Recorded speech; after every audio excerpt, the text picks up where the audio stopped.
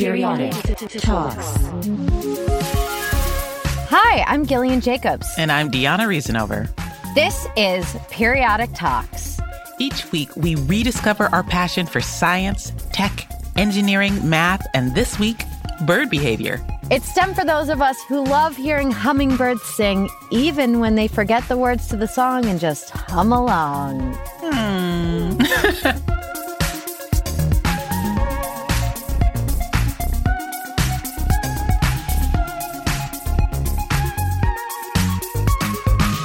Hey, Gillian, what's new? Well, I happened to be with my good friend Joel McHale this week, and he got like a news update on his phone about a shark. I basically forced him to record a bunch of STEM facts, and then thankfully Tamika kind of edited the clip so it makes sense. So here's the edited version. Okay. All right, there is a shark near Greenland. It lives up to 300 to 400 years old, and it is the oldest. It is the longest lifespan of any vertebrate, as opposed to the oldest invertebrate, which is a piece of, I think it's a fungus in Michigan, which is thousands and thousands of years old. Not older than redwoods. A fungus in Michigan. I don't know why that got me. I was like, ooh, this is a fact for me. As a Michigander? Yeah. Is Michigander correct? Is that what you say if you're from Michigan? Yeah, Michigander, Michigoose, Michigander. The Michigoose is a joke. I'm funny. Well, I'm a Pittsburgher. A Pittsburgher? That's adorable. Oh, man. I want to know more about this fungus in Michigan. Yeah, I know. I do. What was it called? I found it. This humongous fungus, great headline writing, livescience.com. This humongous fungus has been around since the birth of Socrates. Whoa. It's 2,500 years old, at least, and it is 75 hectares or 0.75 square kilometers or 140 American football fields. And it's in the UP. Deanna, you know what I mean. Oh, yeah, the Upper Peninsula. Woo, woo. And I think they first discovered it in the 1980s. But yeah, so my goodness gracious, that fungus has been around at least 2,500 years. All this time, there's been a fungus among us. You know what? I was actually thinking about something. This happened in the past, but I was just thinking about it this week, which is I sometimes get really excited over like natural phenomena that probably don't excite other people. And so one day, my wife and I, we were leaving our apartment, and it was like 10 p.m. So it was a little bit late, but not really late. And I looked over, and we lived near the Burbank Mountains. Mm-hmm. And I looked over, and in the mountains, like all the way at the top of the mountains, there were all these clouds. And there was no rain, but there was thunder coming out of lightning coming out of the clouds. And I was like, oh my gosh, it's a lightning storm. I've read about these. This is incredible. I've never seen one. And it was so cool. It's like swirling all around and all this lightning. I was like, I gotta tell somebody. And we lived in a 3 brownstone, like 3 houses, right? And I was like, I gotta tell somebody. And my wife was like, you're telling me? And I was like, no, you're seeing this. I gotta tell somebody else. And so I went and I knocked at our neighbor's door. Because I was just like, this is a really rare phenomenon. And he answered the door, and we had just moved in a few months before. And he answered the door, and he wasn't wearing a shirt. And it was clear that he was just enjoying his evening. And he was like, "Is everything okay?" And I was the instant regret that I felt when he came to the doorstep. I was like, there's a cloud outside. And he looked at me as one would look at someone who has knocked on someone's door to tell them that there's a cloud outside. And he said, oh, yeah? All right. Well, cool. Thank you. And closed the door in my face. And the embarrassment that I felt, but it was, at the time, it was like the coolest thing I'd ever seen. I relate to this so much. I too am that person. And I also know the instant regret as soon as it leaves your mouth of like, they're going to be as fascinated by this as, I mean, it's incredible. How could you not get excited? It's a lightning storm. Yes. And then it's like, they don't care. I mean, the man was clearly relaxing. Patricia, just like, you know, to her credit, she waited like 5 minutes before being like, okay, so remember how...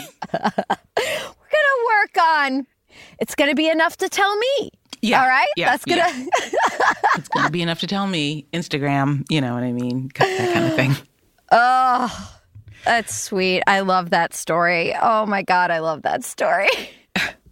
Well, should we get to this week's episode? Oh, yes. For story time this week, we're joined by actress Olivia Scott Welch. You may have seen her this summer in the Netflix film trilogy Fear Street. Yeah. Why did I say it like that? Olivia is so cool and smart and fun. I had such an awesome time working with her. And now way back in the summer of 2019 that we shot those movies, but they just came out the summer of 2021. Wow. Yeah, but she's so awesome. And I'm so glad she's here to help us share the story of electrical engineer Arturo Campos. Yes, back in the 60s, he worked on spacecrafts that took humans to the moon. But first, we're going to learn all about birds who happened to master the art of flying way before humans did. We have a conversation with Wenfei Tong, a biologist, conservationist, and writer. So in preparation for this interview, we read 2 of her books. One is called Understanding Bird Behavior, which is a guide to what birds do and why. And we also read Bird Love, which more specifically dives into family life for birds. You know, things like love and courtship and raising chicks. So during the interview, we talk about all of that. Let's just get right to it. Take a listen to our interview with Wenfei Tong.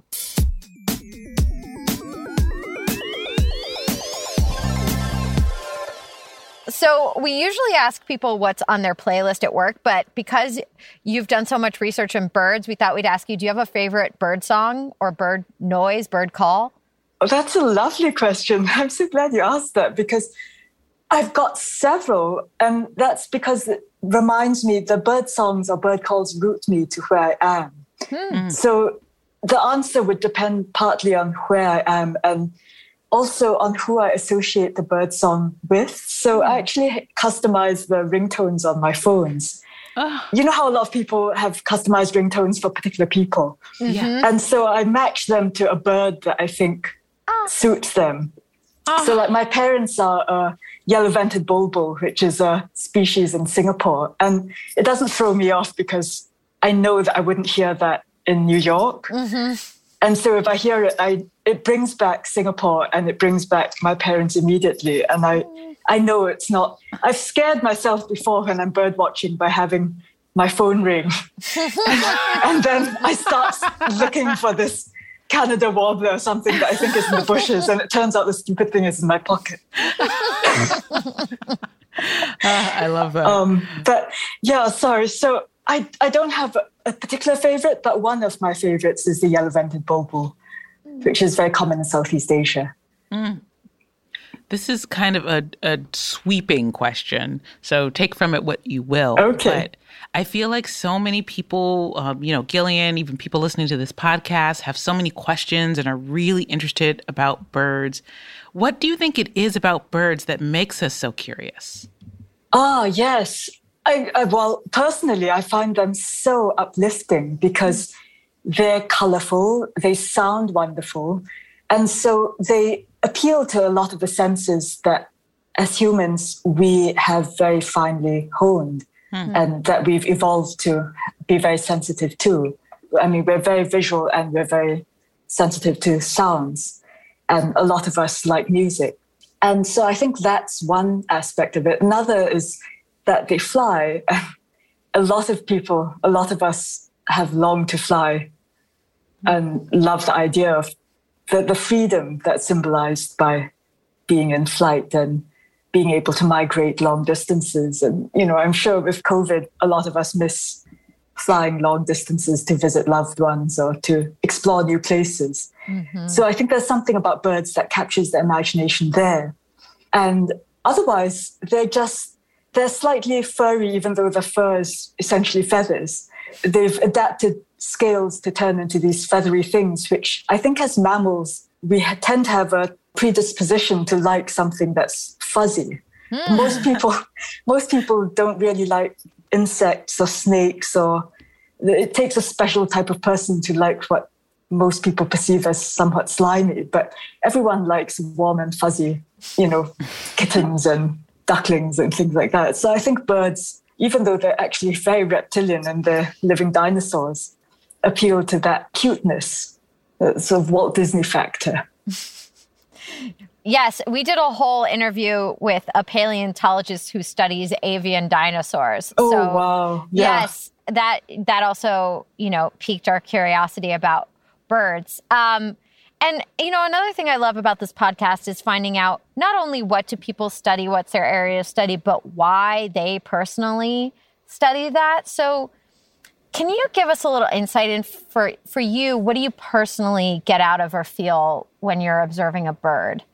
So I think part of the reason I started getting into birds was because I grew up in a city as a child, and I would have been really excited to be in the African bush and to observe all these large African antelopes and, all this charismatic megafauna like elephants in real life. But I couldn't. So the first thing I did was try to ID all the dog breeds in Singapore. And then when I was about 12, this yellow-vented bulbul, the bird I referred to as one of my favorite songs, nested right outside my bathroom window. And I was curious about what it was. And I think there's something about birds where they're so ubiquitous. They were everywhere, and I could see them in the wild, doing their own thing, living their own lives. And for a long time, we've got wonderful tracking technology now that uses radar and GPS and all sorts of things. But in the past, for many decades, we've been able to just track birds and watch individuals and tell the difference between individuals by putting little colored rings on their legs. And you just need colored rings and a pair of binoculars, and you can observe all sorts of fantastic things about their behavior. So that makes them really tractable as study organisms, as well as having this gut fascination from an early age. I was recently in Altadena, and do you know about all the green parrots in the Yes. We should tell our listeners because they may not be familiar. Yes. So for whatever reason, there's a whole population of green parrots in the Pasadena, Altadena area of Los Angeles. And I finally got to see them in real life. And we should put it on our Instagram account. But it was so cool. I felt like as soon as I moved to Los Angeles, people started telling me about these parrots. So it's been a long time coming to finally see them. I had that experience too. I was driving near the outskirts of Griffith Park, and I heard all this noise. And I looked over, and this tree was full of green parrots. And when I say green parrots, I don't mean like the kind of parrots you see on TV that are sort of walking and saying, Polly, want a cracker? I mean the loudest, most raucous. I've just never heard birds make so much noise unless there's something wrong. And apparently that's just what they do. They just cause a ruckus. It's just so interesting when you see a parrot just totally out of context for where you think a parrot lives.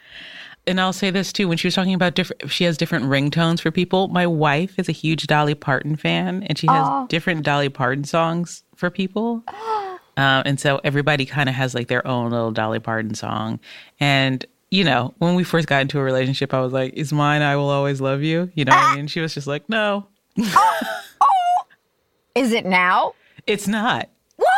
As she continues to point out, she's like, that's a breakup song. Oh, that's and true. I'm like, you're right. But I'm just like, just title alone. You want the status. You know what I mean? Like, what's going on? Do birds experience love? Oh, gosh, such a good question. I think almost as much as humans do, depending on how one defines love.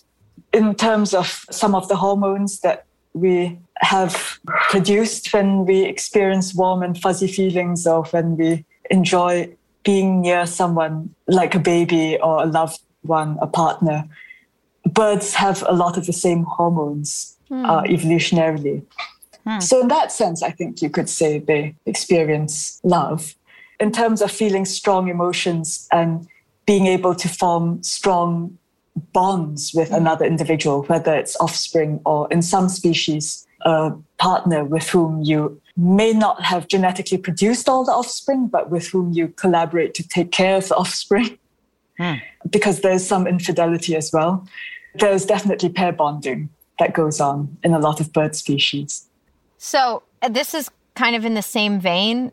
How do birds find partners? So that really depends on the species. But one of the assumptions is, just like humans, that there's a certain amount of selection to be able to find a partner with good genes, or at least, if you need help with childcare, a partner who is also going to help with the childcare, who's going to be a good parent.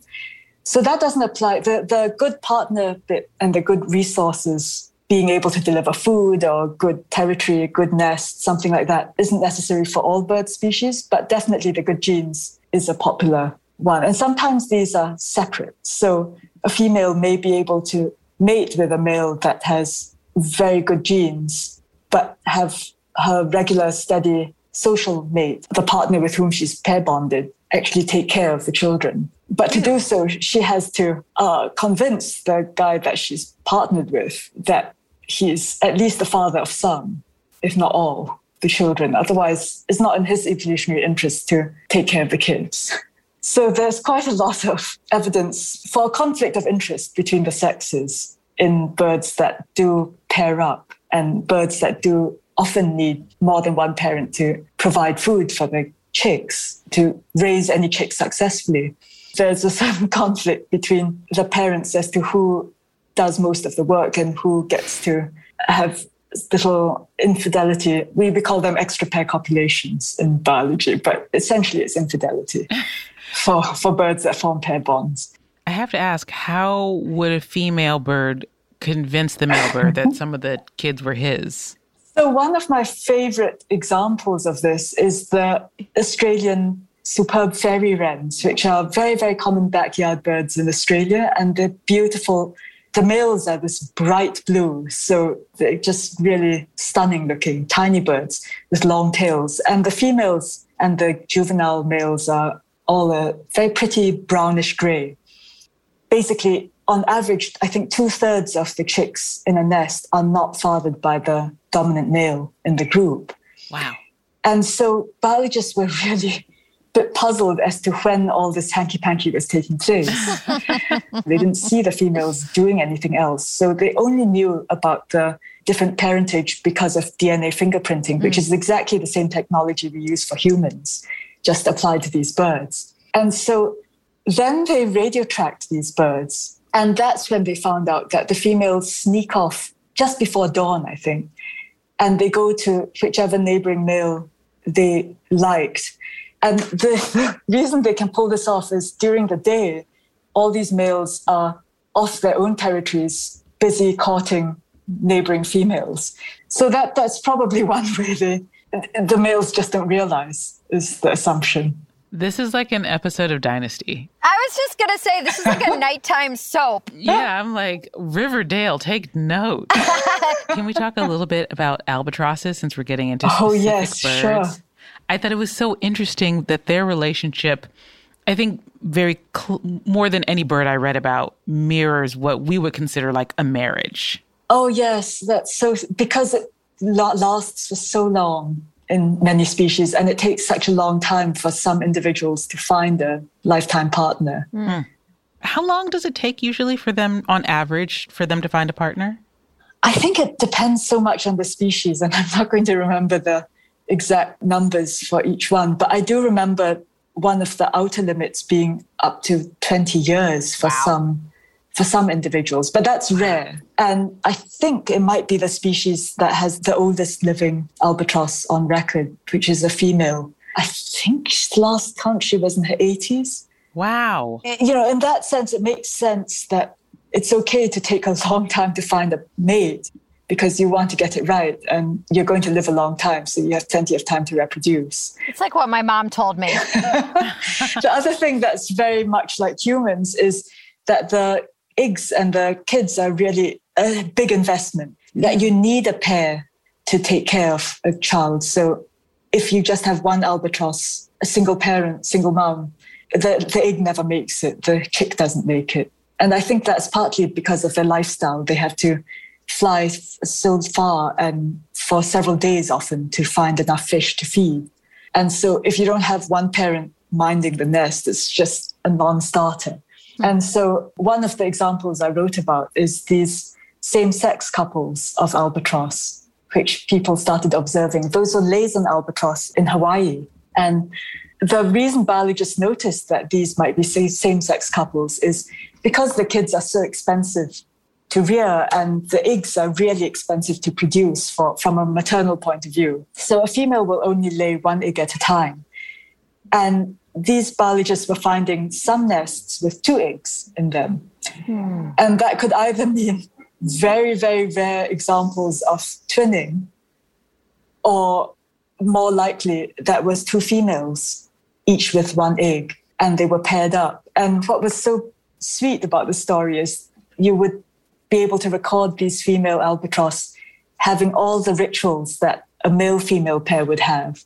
Oh. They have these wonderful courtship-type rituals, which they perform these dances every time they see each other again during the breeding season. It's like saying your marriage vows again multiple times or something, is what it looks like, or dancing a little ballroom dance that is a ritual.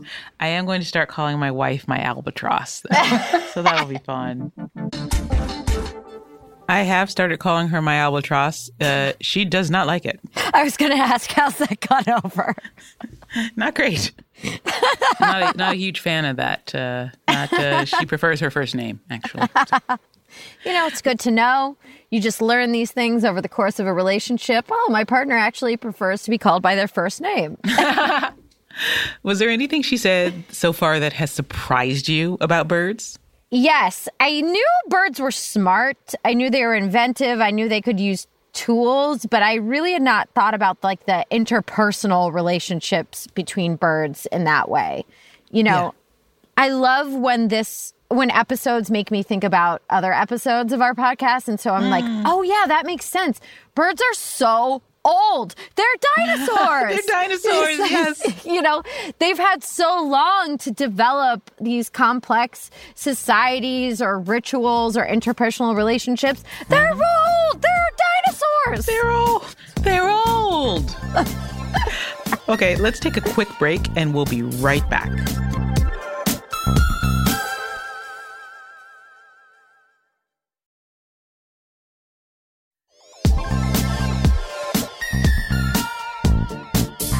We're back.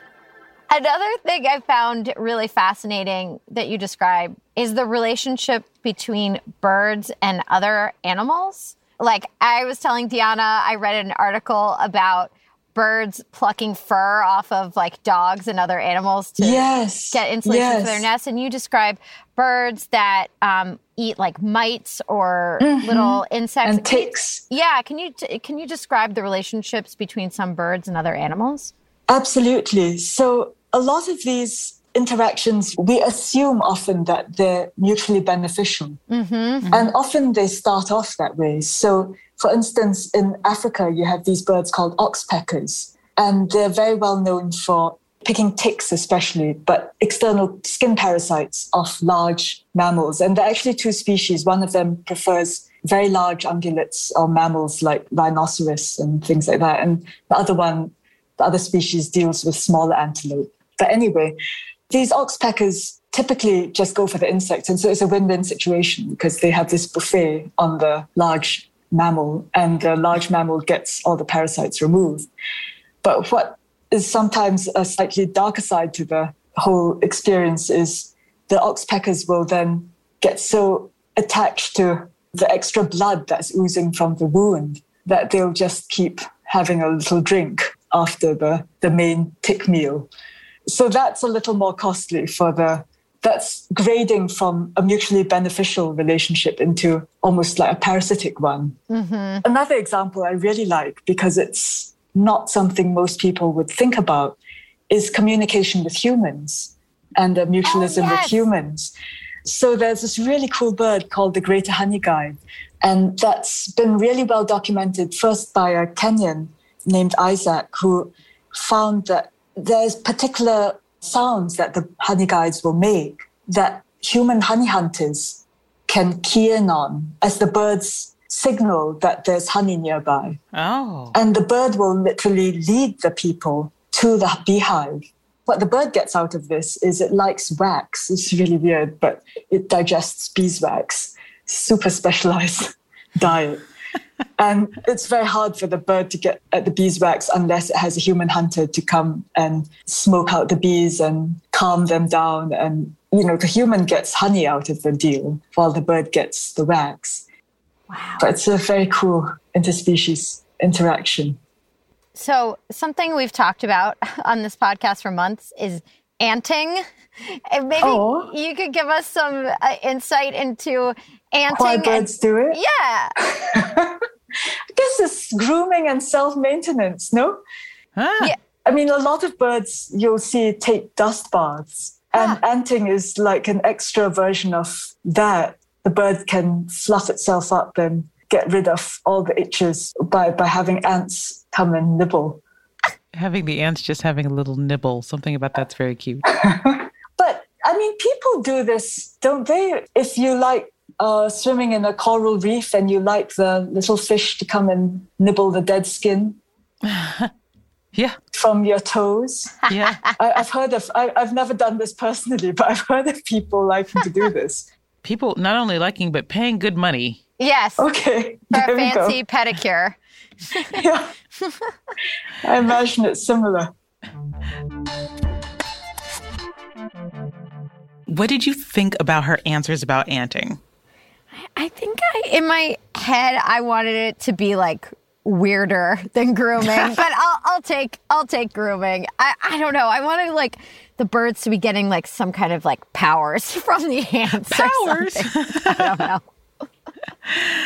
Like rechargeable batteries or something? Yeah, something more elaborate, but it totally makes sense. Yeah. But you can make that series. Like, it's like, they're like the X-Men of, of the animal kingdom, and they just need their ants to sort of like recharge. Yes.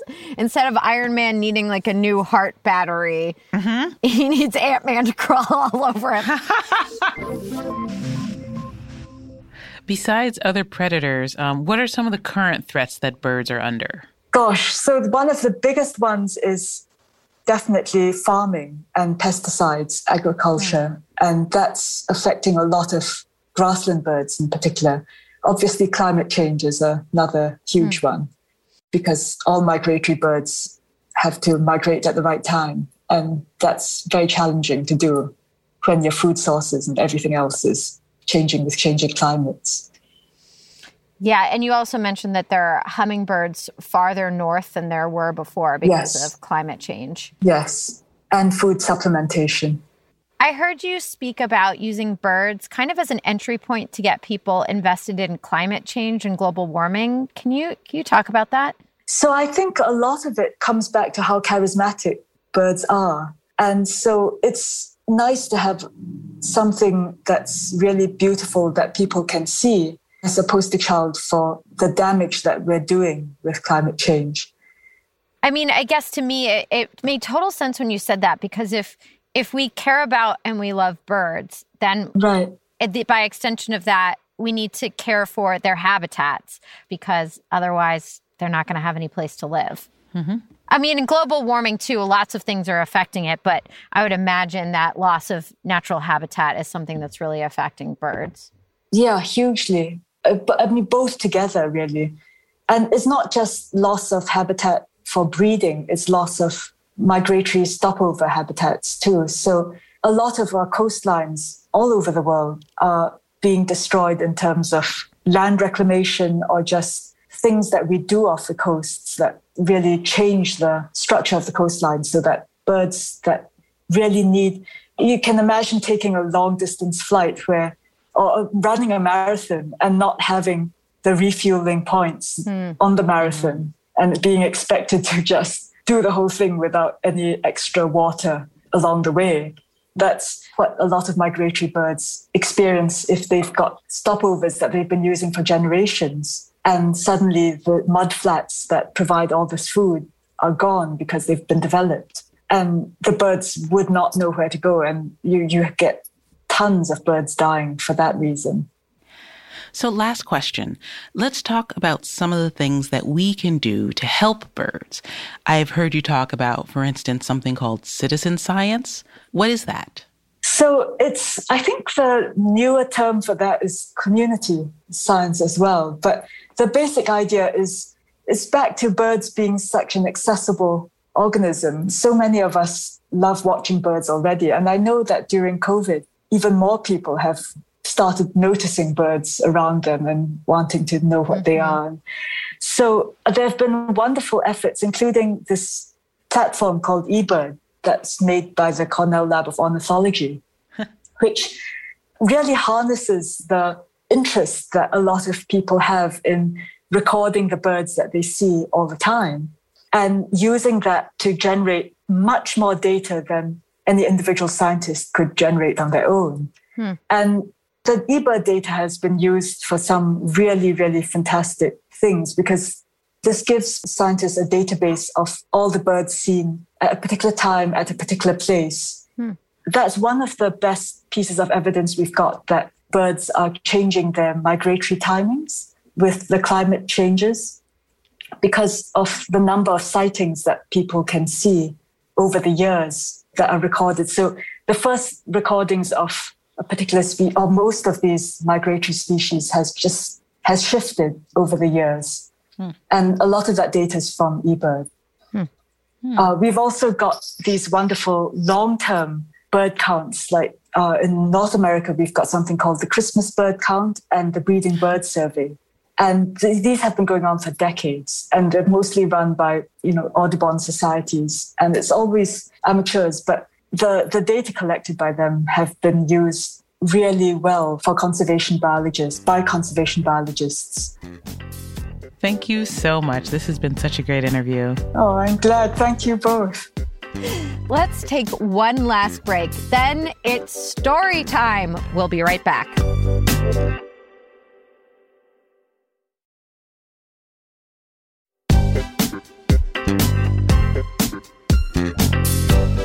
We're back. It's story time. Story time. Okay, we have a special guest this week. Gillian, would you like to introduce our special guest? Yes, our special guest this week is indeed very special. She is my Fear Street co-star, incredible actress, wonderful person, Olivia Scott Wells. Yay! Oh, hi, everybody. Thank you so much for agreeing to do this, Olivia. I miss seeing you. I got to see you at a couple Fear Street premieres a couple months ago, but now it's been too long, so we had to have you on the podcast as an excuse for us to hang. Zoom-wise. Yes. So we love to have people talk about nerdy facts on this show. Do you have anything for us? Okay. There's a city in California that's not a city anymore because now it's basically there's an underwater city in Northern California. And it's under a lake. And it was called, I pulled it up to get the facts right. It's called Kennett, California. And it was like a mining town.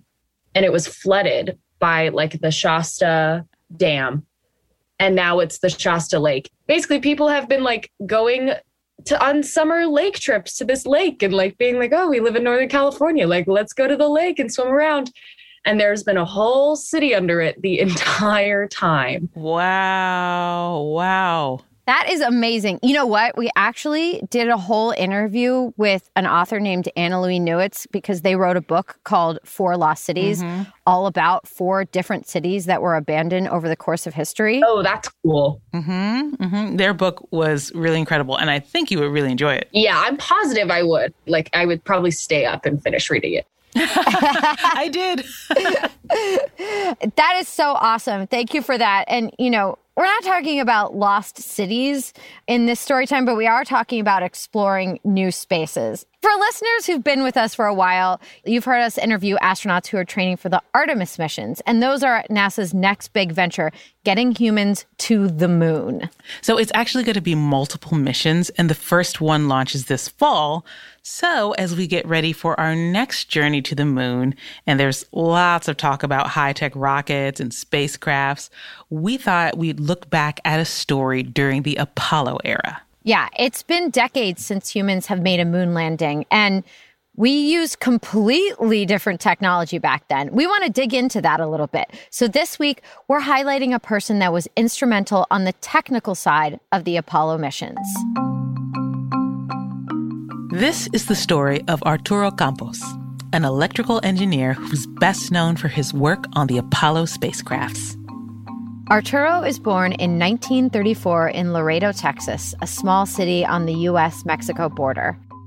He's raised in a Mexican-American family. His dad works as a mechanic, and Arturo actually helps him at the auto shop when he can. In high school, with the encouragement of a chemistry and physics teacher, he sets his sights on going to a community college, and then eventually he goes to a university. He graduates in 1956 with a degree in electrical engineering. Okay, so much is going on right now. Now, at this point, we're in the early years of the space race.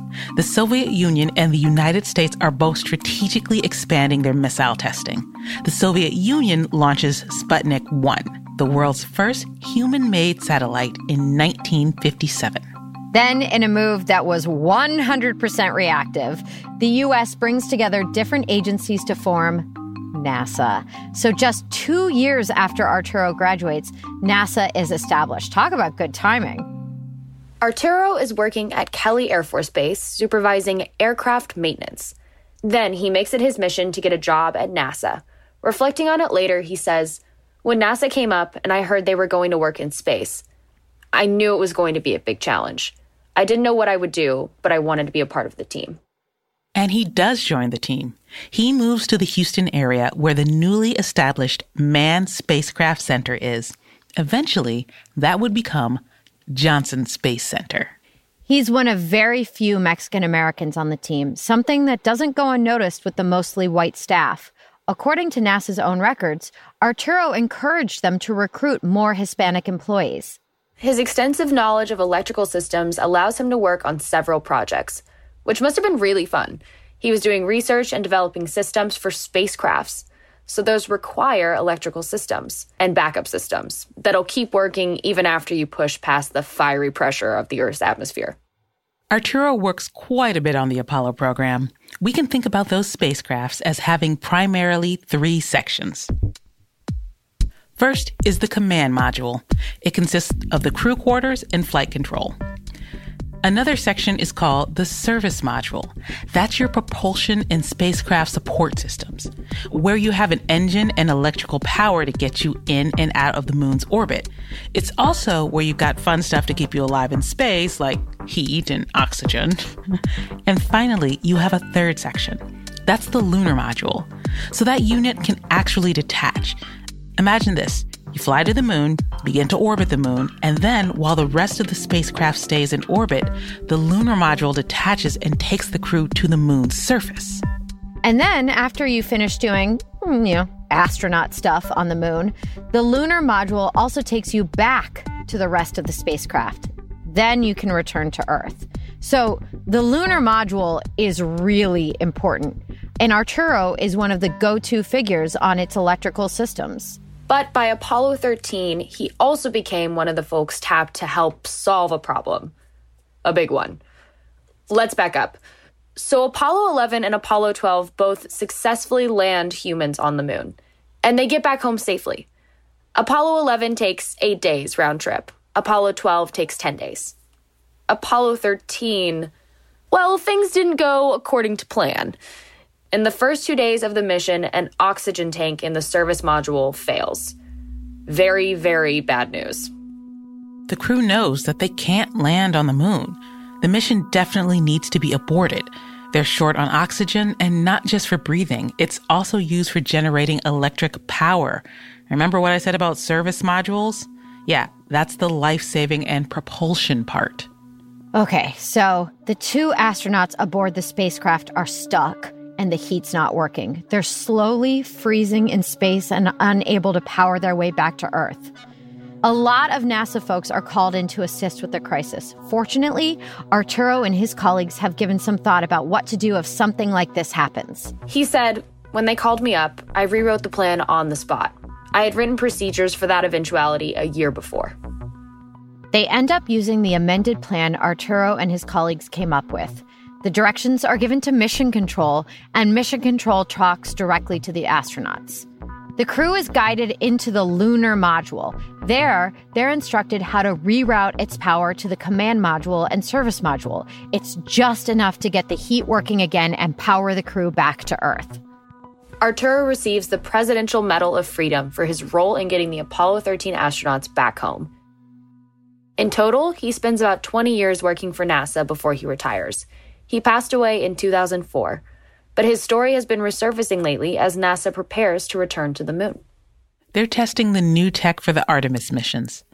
Artemis 1 is a vehicle that will orbit the moon uncrewed, except for one occupant, a mannequin the team has named Commander Moonican Campos. If you're a nerd like us, and you're going to be glued to some screen streaming the launch, you can catch that spacecraft launch this November.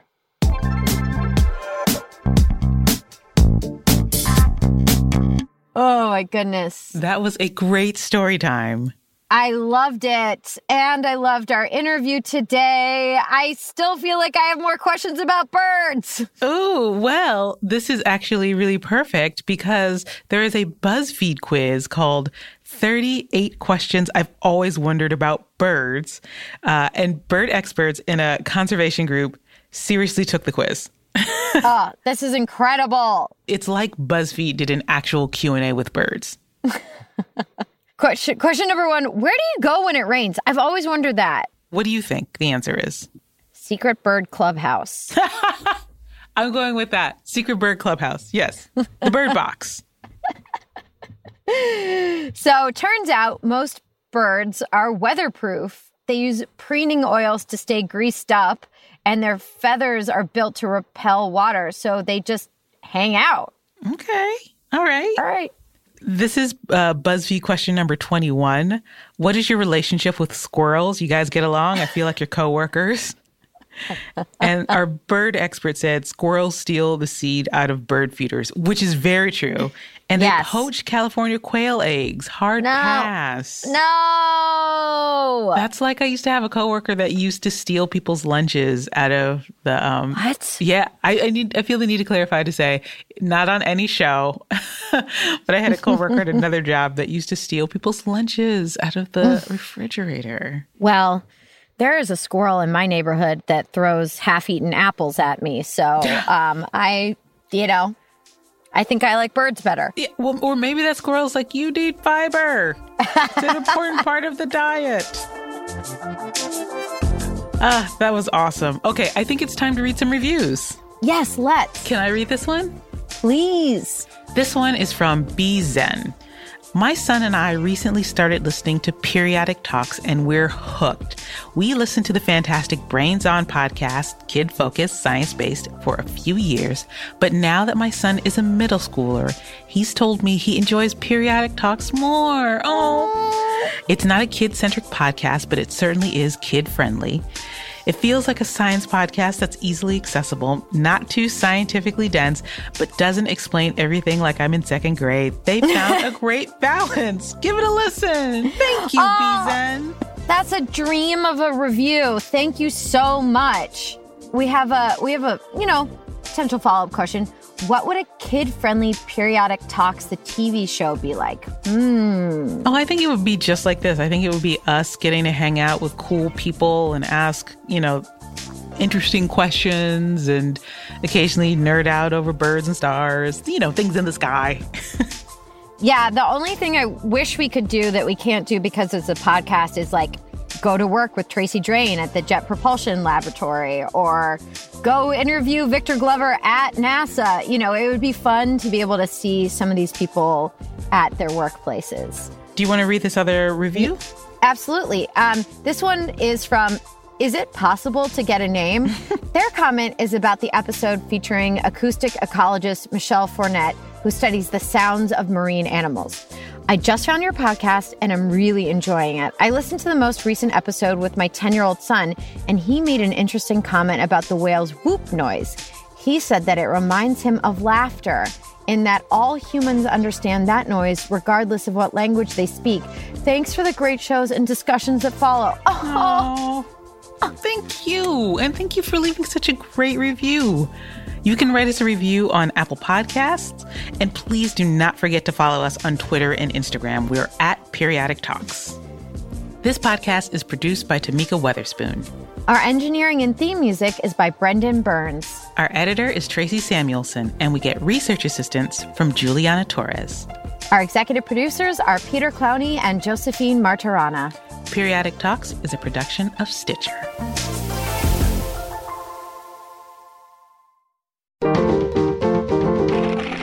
Stitcher.